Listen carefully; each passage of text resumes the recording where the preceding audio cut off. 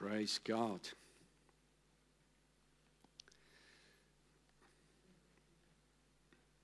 All right, this morning I would like to pick up where we left off last week. We started a couple of messages, a little mini-series, if you like, entitled New Year's Revelations, Resolutions, and Resolves. And I believe that God wants to give us a fresh revelation at the beginning of the year. I believe that God wants us to make certain resolutions, that we will live our life in a certain way for the rest of the year. And there are certain resolves that we make where we say, okay, we're going to resolve to do this, and we will resolve not to do that. Last week I made a few points. As I said, it was a little bit of a medley of spiritual encouragement, some scriptures there that we had, and I trust that you are inspired by the Word of God, and I want to continue on in that vein this morning, and then we'll see where God leads us on into February. And of course, the messages throughout our campaign, they're already preset anyway. We're talking about time to dream, and so in the meantime, let me just recap briefly where we were last week, and then we want to pick up from there and carry on. But we've said that we've just entered a new year, and indeed we've entered a new decade. And somehow at the beginning of the year, it is always a fantastic opportunity for us to deal with any negative emotional baggage that we might have gathered up and laid down, negative attitudes, bad attitudes, lay them down, and to go on into the new year with a clean slate, so to speak. The scripture that we started with is found in the book of Psalm 51, verse 10, where the psalmist said, "Create in me a clean heart, O God, and renew a right spirit within me." And we said that success or failure in 2020 is not just determined by what we do or what we don't do. It will be determined by the attitude that we do things with. And we talked about that, the old adage, where they say, attitude determines altitude. So attitude determines altitude is really very true. And our attitude is of utmost importance. We talked a little bit about goal setting. And we said it's good to set goals, but in the middle of all of our goals, all of our plans, all of our ambitions, we should have one overriding goal in our life, similar to that of Enoch in the Old Testament, where here in Hebrews 11, verse 5, it says, before he was taken, he had this testimony that he pleased God. Enoch pleased God. And I said that the biggest achievement that you and I can have this year is that we walk with God and that we live a life that pleases him. And then we briefly spoke about a prophetic word for the year. We said that the year 2020 is a year of plenty. And somehow I received this word in my spirit, and I submit it to you to see if it kind of witnesses with you, if it gels with you, and hopefully that it encourages you to step out big and strong this year, because God has got more for every single one of us. We said that this word can be a proviso, if you like, with a set of conditions. And where God impresses upon our hearts that's important for us to live in God's will, to be in God's house, and to be in God's word. These are kind of the three summary points that we talked about. And that's where we left off. And I want to now pray and trust God that God will give us greater insight in relation to all of that. All right. Heavenly Father, we want to honor you. Lord Jesus, we want to honor you and worship you. We thank you for this time that, Lord, we set this time aside for the teaching and the preaching of the word. We want to honor your word. And God, we choose to be attentive right now, and we ask that you speak to us, give us fresh revelation and insights. And we thank you once again, Lord, that you always have answers for issues that we are facing. You've got solutions for problems that are going on right now. That, Lord, you've got insights where we are at an impasse, as it were, where we don't know what to do. That you're leading us and guiding us by your Spirit so we know what to do. And, Lord, we choose right now to make good decisions this year and to live for you and to live a life that pleases you. In Jesus' name, amen. All right, there we go. Let's launch out. The the first point, and it's all in your outline, the first point that I would like to make this morning as part of this message is that the condition of our heart determines the level of plenty that we enjoy in 2020. We talked about that, 2020 is meant to be a year of plenty. That's what God wants for you and for me. But we need to realize that's a potential. That is not automatically a given. All right? It is a potential. And I would like to suggest to you that the condition of our heart will determine the level of plenty that we enjoy. How do you know that when you have got more, there's always room for more after that? All right? So when they say more and more, God tells us in the Old Testament that He wants to bring us to our wealthy mountain and that God's got more and more. And sometimes people get to more and they want to finish there. But God says, I want you to go after more. I want you to go to another more. And this is not about a selfish more, but when we have more and more, we're able to help other people. All right, we can help to put more funds into the kingdom of God so that the gospel can spread further. We can send out missionaries and evangelists, and we can do all sorts of things when we're experiencing the more that comes after the more. So God is into the more and more. All right, so, and I would suggest that much of it determines on the condition of our hearts. So, when God speaks to us about plenty, He's now speaking to us about our heart, all right? It's not just plenty, plenty, plenty. God says, okay, plenty is what I want for everybody, but let's speak about your heart, God's saying. Let's now look at the heart and see what we need to do in order to step into that plenty that God has for you. Proverbs chapter 4, verse 23, and again, it's in your outline, and it's on the screen behind me. It says here in the New Living Translation, it says, guard your heart above all else, for it determines the course of your life. All right, guard your heart, for your heart determines the course of your life. Now, this is not speaking about our physical heart, I should let you know. But by the way, it's good to look after your physical heart as well. All right? But this is speaking about our spiritual heart. This is speaking about the spirit of man. God says, guard it above all else because it will determine the course of your life. Sometimes people say, well, the course of our life is circumstantial, whatever goes on around us. But that's not true. God says it is your heart that determines the course of your life. You see, friend, our heart has got the ability to lead us towards prosperity, but it's also got the ability to lead us towards poverty. It's poverty or prosperity. In fact, that's the subtitle of our message here this morning. Plenty or poverty, it's up to you. All right? Some people say, well, what's God's will? I just want God's will. Well, God's will is plenty. All right? God's will is not poverty. All right? And sometimes we need to get educated in regards to God's will so we can reach out by faith and lay a hold of that which God has for us. So again, our spirit, our heart can lead us towards poverty or towards prosperity. And if we're already in poverty and we got poverty in our heart, it will keep us in poverty. Whereas God wants to lead us out into a level of prosperity. In fact, all things come forth from our heart. Therefore, the condition of our heart is of utmost importance.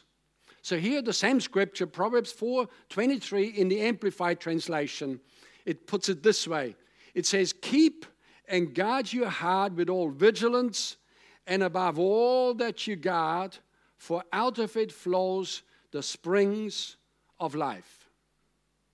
And we actually frequent around this scripture quite a bit because it's so important. Sometimes somebody's life goes well, and then something happens in their heart, and then it starts to take a turn towards not going so well. And a lot of it is determined with what goes on in our heart, in our spirit man at the time. In Matthew chapter 12, Jesus speaks into that very thing that we're discussing here this morning. And he says in verse 35, he says, a good person produces good things from the treasury of a good heart, and an evil person produces evil things from the treasury of an evil heart. If you've got a pen in your hand, circle the word things. All right? Jesus says a good person produces good things out of the treasury of his heart. Good things. People say, well, things? Don't you go out and buy them in shops? No. Things come from our heart. All right? It's our heart that helps us to have the ability to get things. And in fact, furthermore, your heart and my heart is a treasury. And from that treasury, God wants things flowing out, good things for your life and for my life. We're going to go a step further, but your heart and my heart is like a factory, like a production center that is able to produce things in our lives. Things. Good things. Good relationships. Good things all around. It comes forth from the heart. Many people don't know that. Many people have no idea that a lot of their troubles in life that they're in or kept in, they're not all created by what comes out of their heart, but God leads us out of troubles. And God leads us besides the still waters. God says, I will restore your soul.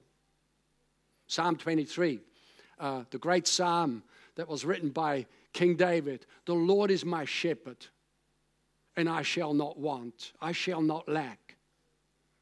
He leads us besides the still waters. He restores our soul. And much of it he does through our heart. So as I say, a lot of people don't know that. But the devil knows it. That's why the devil is forever trying to mess up your heart and mess up my heart. But, the Bible speaks here about a treasury, that our heart is like a treasury. And Jesus speaks about the good deposit of our heart, and there's also a bad deposit. And the devil is forever trying to put bad deposits in our hearts. Bad thoughts. Thoughts such as judging other people or speaking bad words about them or against them. And a whole array of things, because the devil knows that our heart is the production center of our life. And this is probably a kind of it could be a slap in the face to some people, but I'm not trying to slap anybody here this morning. But can I suggest that where you are in life right now, to quite an extent, has to do with what's gone on in the heart, or for that matter, has not gone on. Because out of it springs the issues of life. Well, how does it say it here in the Amplified Translation? Guard your heart, for out of it flows the springs of life. So this is very important, friends. This is very, very important. That's why, God's talking to us about plenty that he wants to lead us into. And next minute he speaks to us about our heart. The very first scripture that I brought to this house since coming back from the holidays in Psalm 51, where the Bible says, create in me a clean heart and renew a right spirit in me. A right spirit is a right attitude. All right? Very important. Don't let the devil mess up your attitude. Don't let him mess up your spirit. Don't let him mess up your production center. Interesting, I was just watching a documentary about some Second World War stuff and different things that were going on. And, the warring parties, rather than sort of indiscriminately hitting into the enemy's land or cities for that matter, they try to hit the production centers because it takes out their ability to continue to keep the war machinery going. And as I said, that's in a natural sense, but in the spiritual sense, it's just like that. Spiritual warfare is not so much, to kind of war into the heavenlies and to pull demons down. Spiritual warfare is to guard your heart and not let the devil put stuff in there or get in there, mess up your production center. I know I'm laboring this point a bit more than what I planned, but friends, let's realize what's going on here. Your heart is a treasury. It's not a rubbish dump. That's why some people I don't listen to. Thank you. I have no time for that. I don't want your rubbish. I don't want you to dump. We have the saying, somebody came and dumped on me. Somebody came and gossiped to me. The Bible says that gossip is like a tasty trifle. Proverbs? Gossip is like a tasty trifle that goes down into the innermost parts of your being. You listen to somebody's gossip, and guess where it ends up? It goes in the ear, and it ends up in your heart, and then you got to deal with it. There's people that I have liked. I'm talking in the past, there's people that I have liked and loved, and suddenly somebody comes and tells me something about them, and now I'm struggling to like them. The people that they're talking about. What's happened? My production center's been messed up. Because in our heart is the love of God. Is it Romans chapter 5, verse 5, where it says that the love of God has been shed abroad in our heart by the Holy Spirit that was given to us? Does that mean anything to you this morning? So God's speaking to you about your heart, and God's speaking to me about my heart. He's speaking to all of us about our hearts. All right? Jesus spent extensive times in his teaching to focus on the heart. And he taught a parable called the parable of the sower. Traditionally, it's called the parable of the sower, but sometimes it's called the parable of the soils, because it deals with 4 different types of soils, each one of them representing a certain condition of the human heart. And I want us to go through that. There's a little bit of reading to be done, and then we'll make some comments and see what Jesus wants to get across to us this morning. So here it is. He speaks about the condition of our heart and also the deposit that goes in there. Mark chapter 4, verse 2. Then Jesus taught them many things by parables, and he said to them in his teaching, "Listen, behold, a sower went out to sow, and it happened as he sowed that some seed fell by the wayside, and the birds of the air came and devoured it. Some fell on stony ground where it did not have much earth, and immediately it sprang up because it had no depth of earth. And when the sun was up and it was scorched, because it had no root, it withered away. And some seed fell among thorns, and the thorns grew up and choked it, and it yielded no crop. But other seed fell on good ground and yielded a crop that sprang up, increased, and produced, some 30-fold, some 60, and some 100. Some 30-fold. What is 30-fold? Not a term that we use much these days, but 30-fold means 30 times. So if you like, in a farming environment, when a farmer goes out and he throws 1 bucket of seed into the field, he could expect 30 buckets back, or 60 buckets, or 100 buckets, or perhaps sacks. Or nowadays in large farming, they would speak about tons.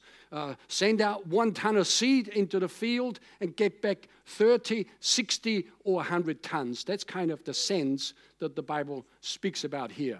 So right there, Jesus teaches or spoke that parable of the soils or the parable of the sower to the masses, but he only explained it to his disciples. And so, friends, to get revelation, the trick is and the key is to get close to Jesus. All right? There's always greater revelation. Sometimes people say, I haven't had a revelation in a long time. Well, get close to Jesus. And then there's a revelation every day, every moment of every day. All right? So, because the Bible says, they said to him, explain this parable to us. And he said, well, to them, he says, I speak in parables, but to you it is given to understand the mysteries of the kingdom. So they were close enough to Jesus to be able to interact with him and to have the parable explained. Now, again, Jesus spoke that there was a sower that sowed seed on 4 different types of soil.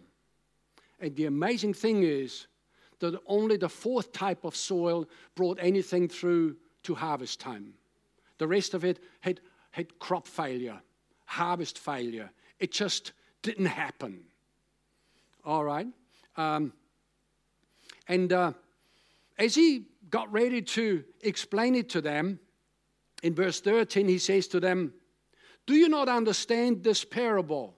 How then will you understand all the parables? Now that's an interesting phrase, an interesting sentence. Basically what Jesus is telling us here, that the parable of the soils, plural, is the master key to unlock all the other parables. I remember many, many years ago, not quite sure if we were already in Bible college back then or just shortly after that, I read that very sentence here, and he says, how will you understand all the parables? So in order to understand all the parables, I need to understand the parable of the soils, because that is the master key that will unlock all the other parables. So this was the days before computers. And nowadays, it's marvelous what you can do on a computer in terms of Bible study and Bible study software and ability to pull up different versions of the Bible all side by side, or the different Gospels. You know, the parable of the sower is recorded in Matthew, in Mark, and in Luke. And each one has got a couple of nuances that are spoken about that are not in the others. So to really get the full sense, we've got to put them all side by side. So, as I said, before the days of computer and keyboards and so forth, so I took an exercise book, and I took out the center page, folded it open, I hand-wrote all the 3 versions of this parable, and I had them all coded so that each line was all in each sense, and each soil was all according, and then I color coordinated it, and I really went into it I thought, okay, I really want to understand this thing, because this thing is going to unlock a whole lot of other things for me. And I'm sure if I were to look around long enough in my archives, I would still find it, because when I write something down in terms of any Bible study, I keep it. And because occasionally I go back to things, and when I've put multiplied hours into something, I just don't want that to get lost. Just because I've forgotten it, when I go back to it, it all comes back to me again. So now here's a thought. If you want to do a Bible study this year, take the parable of the sower, but do it with a computer. I'm telling you, it's much easier. So here you go. How will you understand all the parables? And now he's getting ready to explain the whole thing. Verse 14, he says, the sower sows the word. The sower sows the word. Now, in case you're unsure about this, I'm sowing the word right now. And the fact that, and that's just how it works. I'm not in any way more important than anybody else, but I'm sowing right now, and you're listening. Oh, I hope you're listening, because I'm sowing good seed. And I'm not just aiming at your head. I'm aiming at your heart. In fact, the word not only renews our mind, but it is a deposit into our heart, so that the production center has raw materials to work with, so it can bring forth good things. The sower sows the word, and these are the ones by the wayside where the word is sown. When they hear, here it is, when they hear, Satan comes immediately and takes away the word that was sown in their hearts. So in other words, the devil comes and steals the word. These likewise are the ones sown on stony ground, who, when they hear the word, immediately receive it with gladness, and they have no root in themselves. And so endure only for a time. Afterwards, when tribulation or persecution arises for the word's sake. Why does tribulation, trouble, and persecution arise? For the word's sake. The devil is not so much after you, he's after the word in your heart, because if he can steal the word from you and mess up your heart, he's messed up your life. So all of that stuff comes for the word's sake. All right? He says, lost my place. Oh, here it is. Here it is. Afterwards, when tribulation and persecution arises for the word's sake, immediately they stumble. One translation says, immediately they are offended. Now, these are the ones sown among thorns. They are the ones that hear the word, and the cares of this world, deceitfulness of riches, and desires of other things enter in, choke the word, and it becomes unfruitful. Verse 20, this is what we're trying to get to. This is the good part now. All right. These are the ones sown on good ground. Circle the words good ground. This is the good ground. Those who hear the word, accept it, and bear fruit. Some 30-fold, some 60, and some 100. Now, a very quick summary of the parable. Parable of the sower, parable of the soils. Number one, the seed is the word of God. Number two, the soil is the human heart. Bible says that God has sent his word and healed them. Is that what Psalm 100 and something? God has sent his word and healed them. But for us to receive healing, the word needs to go into our heart so it can bring forth healing. Because healing comes forth from the heart. Prosperity comes forth from the heart. Peace comes forth from the heart, because our heart, remember, is the production center. It is like the factory that God wants to use in order to lead you into a fruitful and into a fulfilled life. So the 4 different types of soil are now discussed. 4 different grounds, 4 different conditions of the human heart. Now let me say this, that with a crowd of this size, it is highly likely that we got people represented here this morning, like right now, with all 4 different types of soil. All right, everybody's on a journey. Everybody's at a different level in their committedness to the Lord, and everybody's on, as I say, we're not all in the same place at the same time spiritually. But if I can do one thing this morning to encourage you, if you're found in the first 3 types of soil in relation to the condition of your heart, I'd really encourage you to migrate and to move on and to get to the 4th type. If you want a good year this year, get to the 4th type of soil. Make every effort. Guard your heart with all diligence. Once the heart is clean, guard it. But to get it clean requires effort. We've got to do some weeding. We've got to do some pulling out. We've got to do some repenting. We've got to ask God to say, God, I've got this thing in my heart that's not supposed to be there. I repent of it, Lord. I ask you to cleanse me from all unrighteousness. God and us working together. It's not all God. It's not a matter of saying, okay, God, create in me a clean heart and I'll see you later and tell me when you're finished. And do our own thing. You can't put the responsibility on God to do that. But every now and then, it's good to get down on our knees and go. That's a good place for cleansing to go on. And God really sort of dealing with issues of the heart. You know, like it's when we get down, we physically feel the pressure on the knees, but then God works on the heart. So there's an area there where the word repentance is not preached about enough because it doesn't preach well in trendy places and in trendy sermons because people say, only tell us the nice things, don't tell us the other stuff. All right?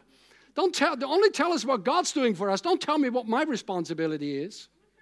But God says, no, I want to work together with you. So the 4 different types of soil. The wayside soil is trampled ground that represents a hard heart. All right? Now, I have the kind of benefit of having grown up in the country. And of course, we had roads, streets that were way back. Some of them were paved. Some of them were just shingle roads. But then we had the field roads where we traveled out into the fields, and there was just dirt that had been traveled over sufficiently so it was hard enough and packed down enough you could drive a tractor on it and not sink into the ground. And that's the wayside road. That's what Jesus is talking about. Wayside, immediately on the road and immediately on the side where, you sort of drive back and forth. The ground's packed down and some seed fell on the wayside. Well, that didn't produce any harvest because the Bible says that Satan immediately comes and steals the word. Now, we've said this before, but the 2 times where couples are likely to have a scrap out of the whole week is on the way to church.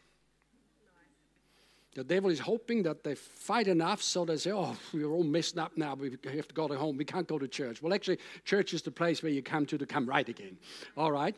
And then the other time is the devil tries to get people into a scrap when they go home from church. All right? Just heard a wonderful message. Is this a wonderful message? What do you reckon? Wonderful message?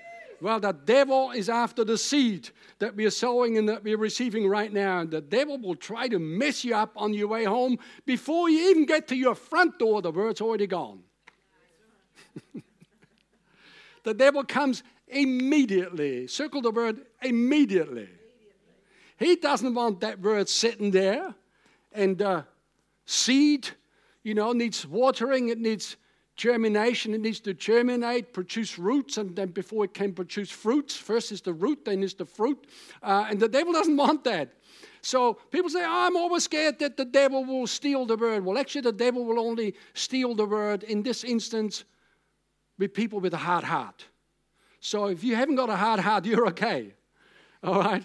Because the devil will have to try other tricks to get the word out from your heart where it's been sown. So the first one is this trampled ground that represents a hard heart. The devil plucks off the word that was sown so that it cannot produce anything. Yet it's all the same seed. This is the deal. Everybody hears the same word. There's nothing wrong with the seed. It's not the seed that has a problem.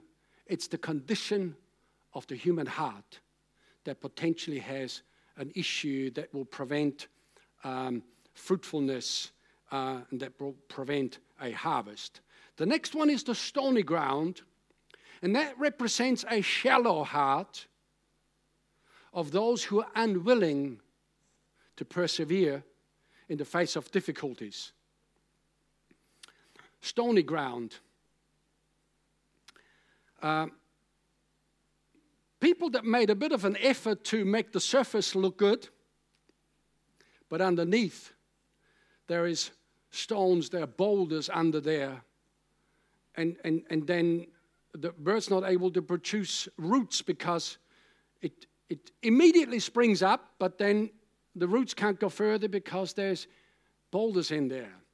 I was visiting friends of ours many years ago now, and we went out into the backyard, and the man's made a real effort to put on a nice grass, and it was all flourishing and all doing well. But there was this funny strip going out from the back of the house, about yay wide, about half a meter, maybe just a bit more, about 3-4 meters out. And there was like this long rectangle where the grass was all dried up. I says, what have you done here? He says, I'm a bit embarrassed to tell you, but there is a footpath under there. And when I prepared the ground to put topsoil on it, he says, I raked it all out, and I just decided to rake the dirt over the footpath, and I thought I got away with it until the sun came up and started scorching and drying things out. And so here is the deal, friends. He wasn't prepared to do the hard work to bring out that Kangar hammer or that big steel bar and the sledgehammer and smash it all up. And I got one of those big steel bars, and gosh, they're good, aren't they? They're just fantastic tools. It's about yay high, 1.8 meters.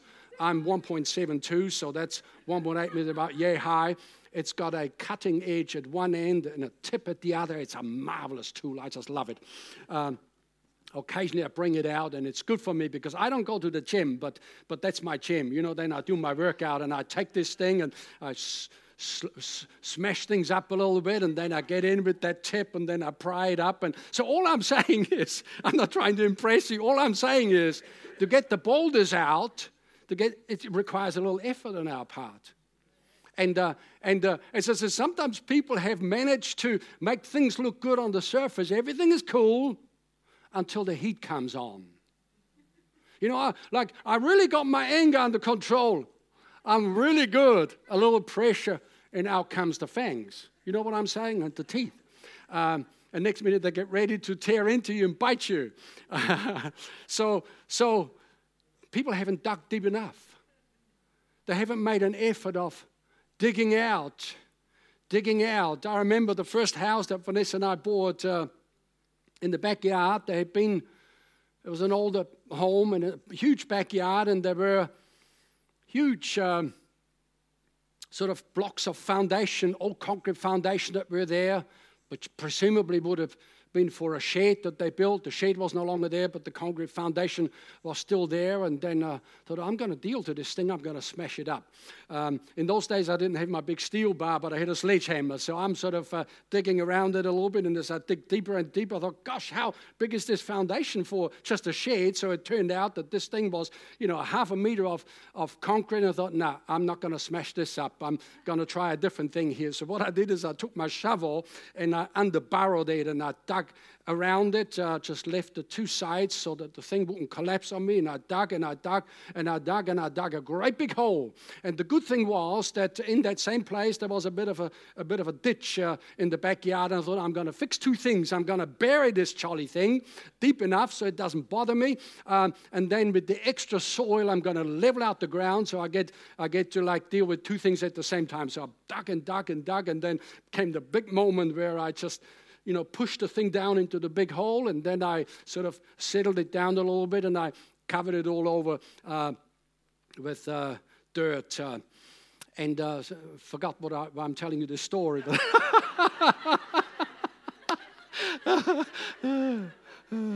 Oh, that's right. I think I got away with it. There was never a dry batch there because I buried the thing deep enough. Well, that's in the natural. But in the spiritual, don't bury things. Get them out.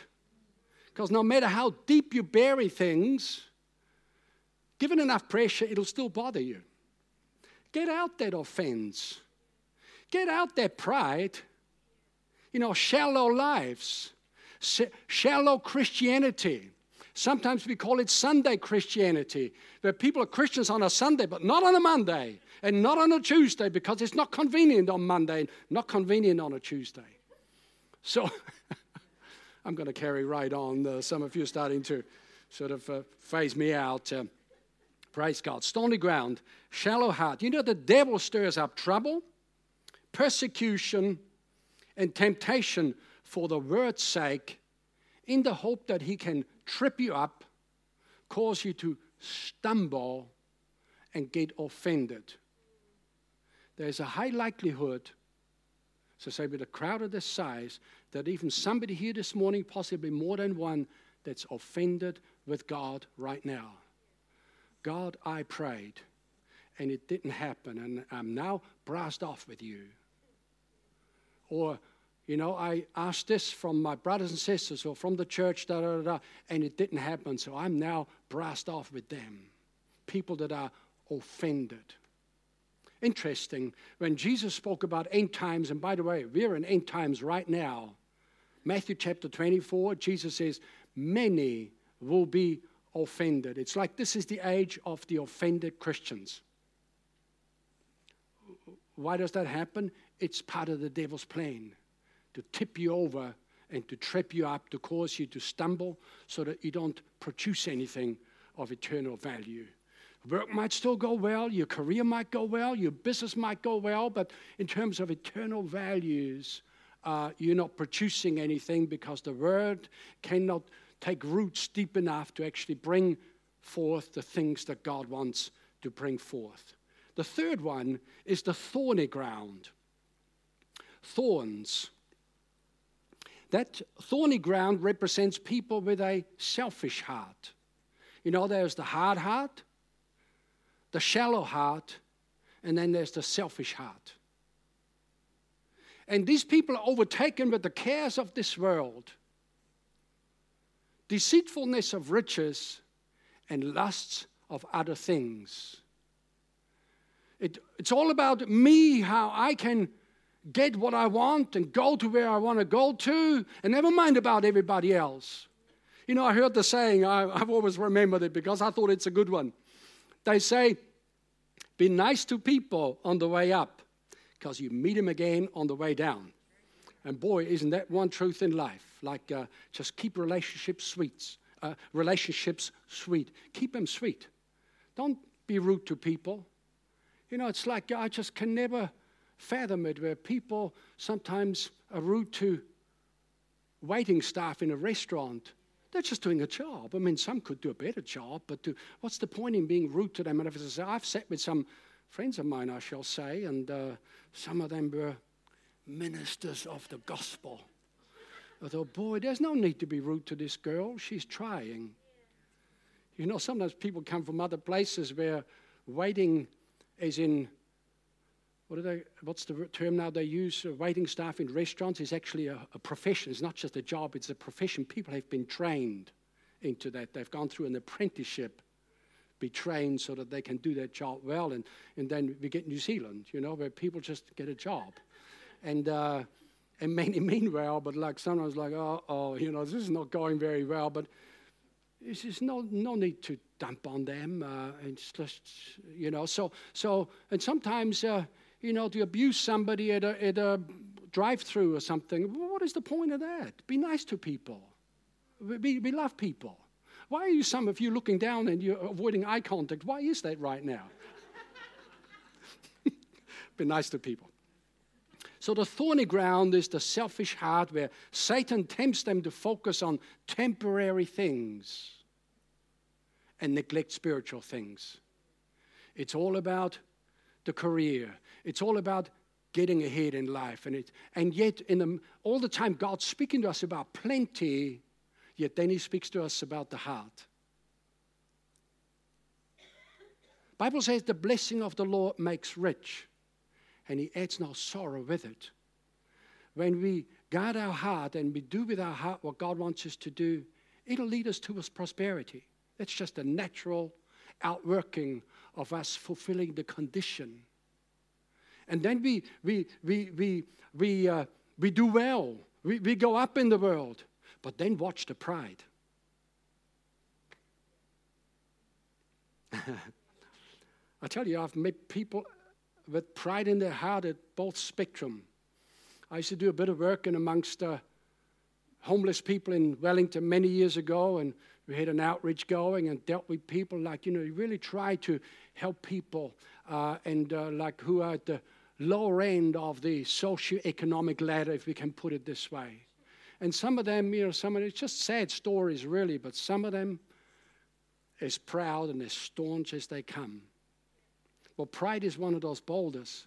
You've got to get the jolly thing out. arrogance. Get the jolly thing out.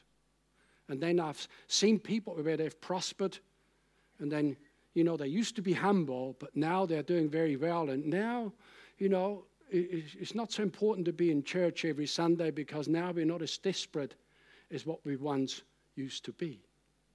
So there's an area there, friend, where you got to just guard your heart at every step of the way, at every stage in life.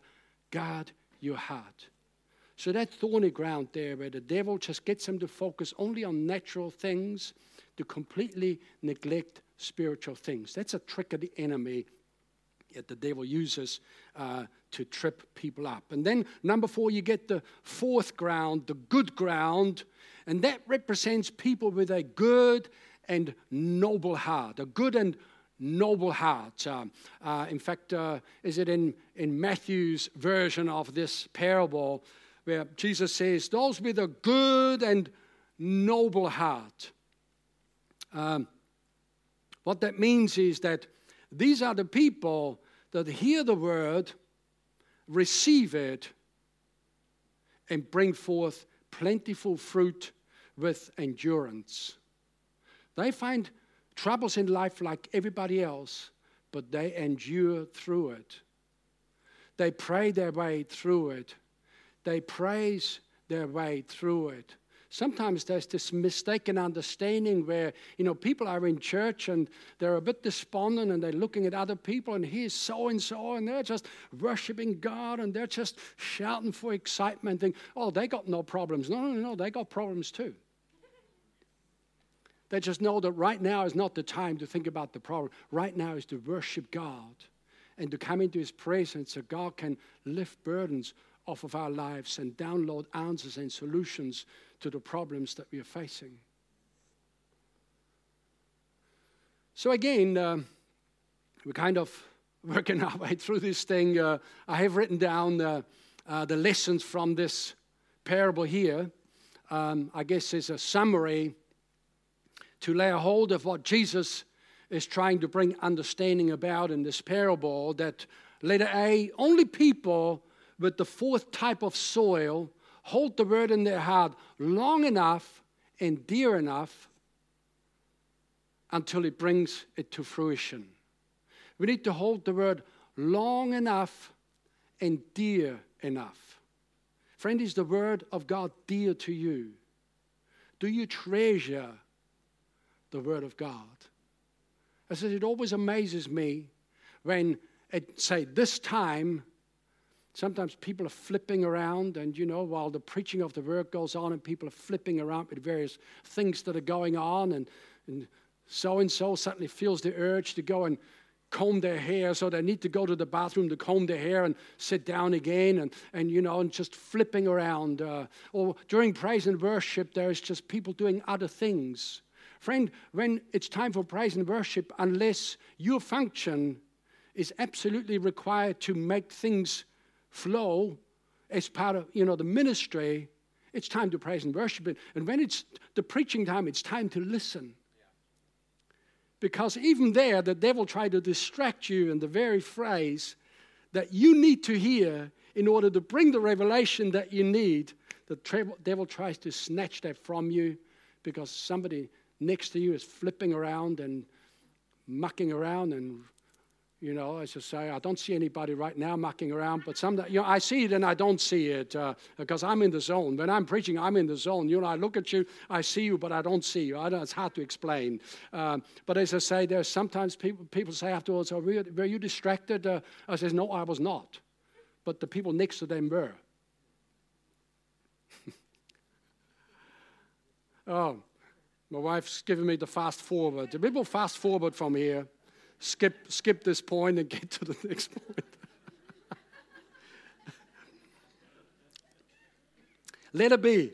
It's entirely our responsibility to exercise and prepare our heart to reach good ground status. And the reality is, friends, that yes, we have a measure of cleansing when we first get born again. Jesus entirely wipes off the record of sin that we have committed and doesn't hold anything against us, but there's still a bunch of stuff in our heart that needs to come out. People think when they are saved, I have arrived. Well, actually, it's only the starting point, okay? It is only the starting point, okay? It's the start of the race. And the race, boy, racing people, you never see a long-distance runner taking all of their luggage with them. 2 or 3 suitcases dragging it along. You will never see that. They run as light as they can. And they're as lean as they can be because they're a long-distance runner.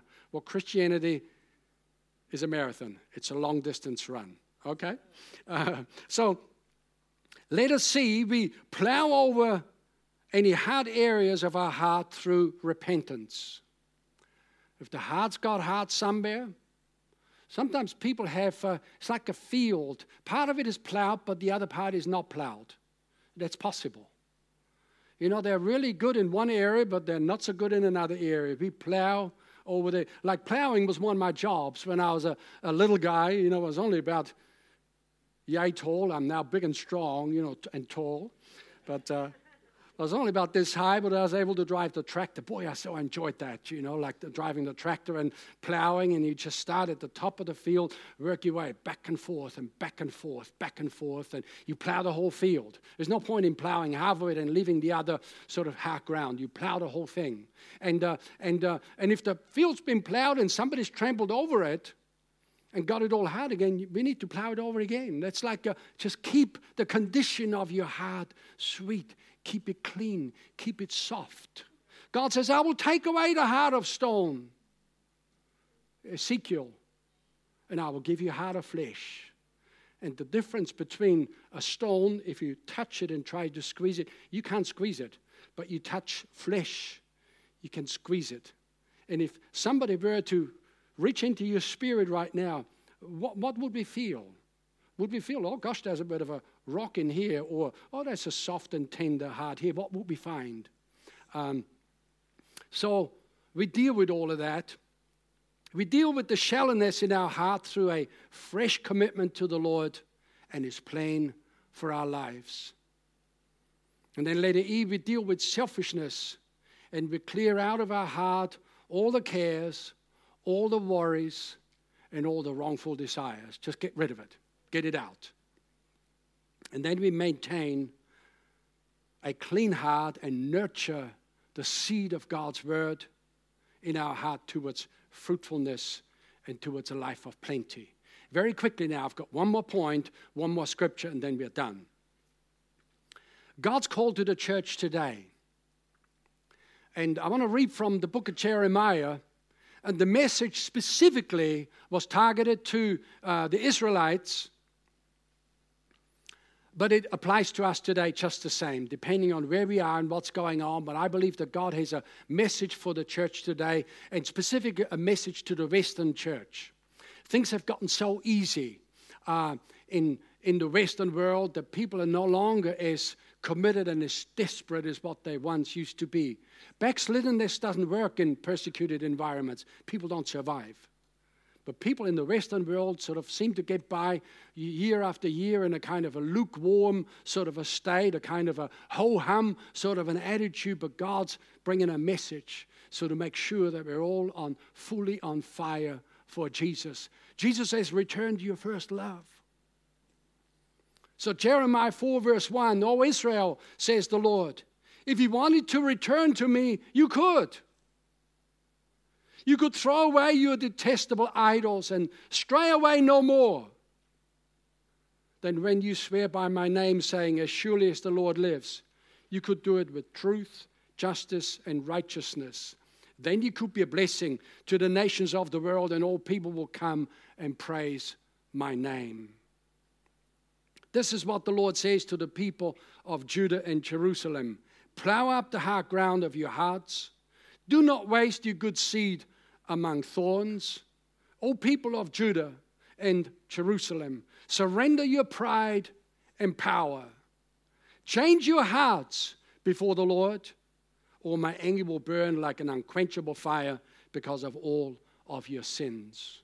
And friends, this is speaking exactly into what we've been discussing this morning as part of the parable of the sower. God is speaking about the hearts of the people. In this instance, the nation was backslidden. They were just going through the motions of it. Like in one place in Isaiah, God says, He says, these people worship me with their lips, but their heart is far from me. And that's what He's speaking into.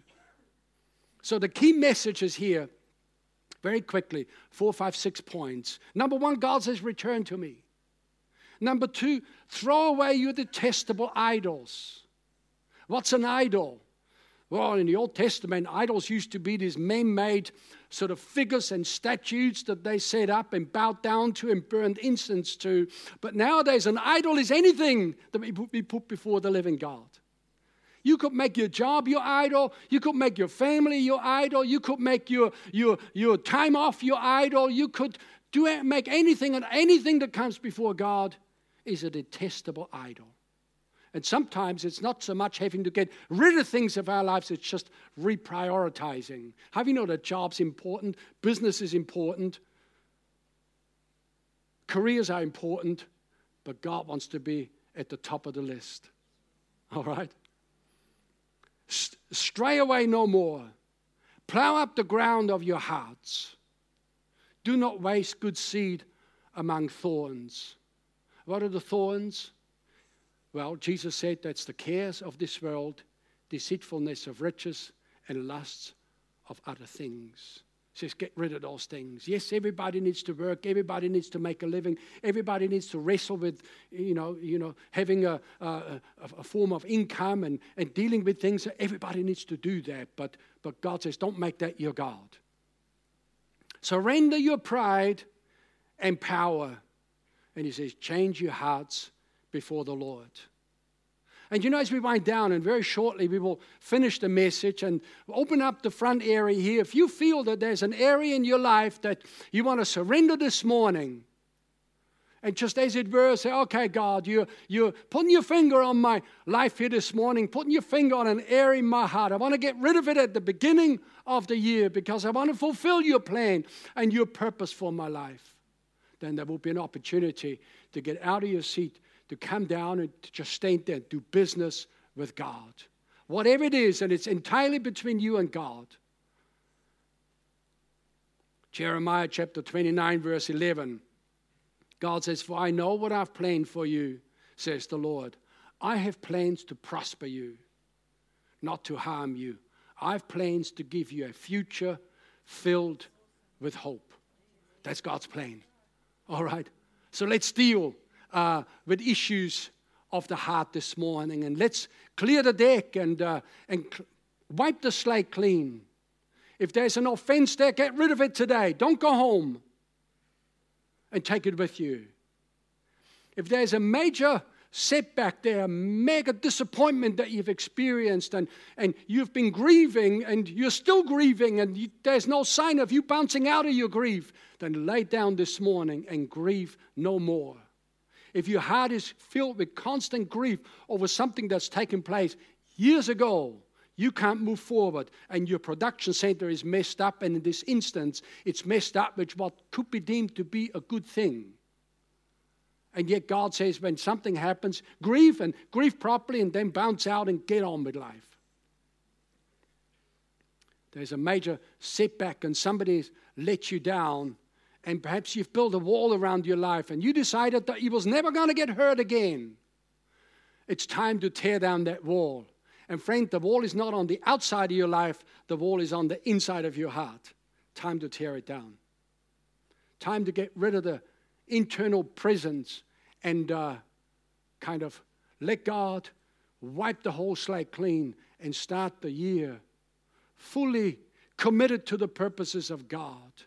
Fully hunger and eager to go after God and after His presence and to go after the Word of God and to receive a fresh revelation so that the production center can be flourishing. I wonder if we can have the worship team up. And at this stage, we want to make a shift from, teaching the Word. We're finished with the message, and I would like to open up the front of the auditorium here. And if your heart is stirring in any area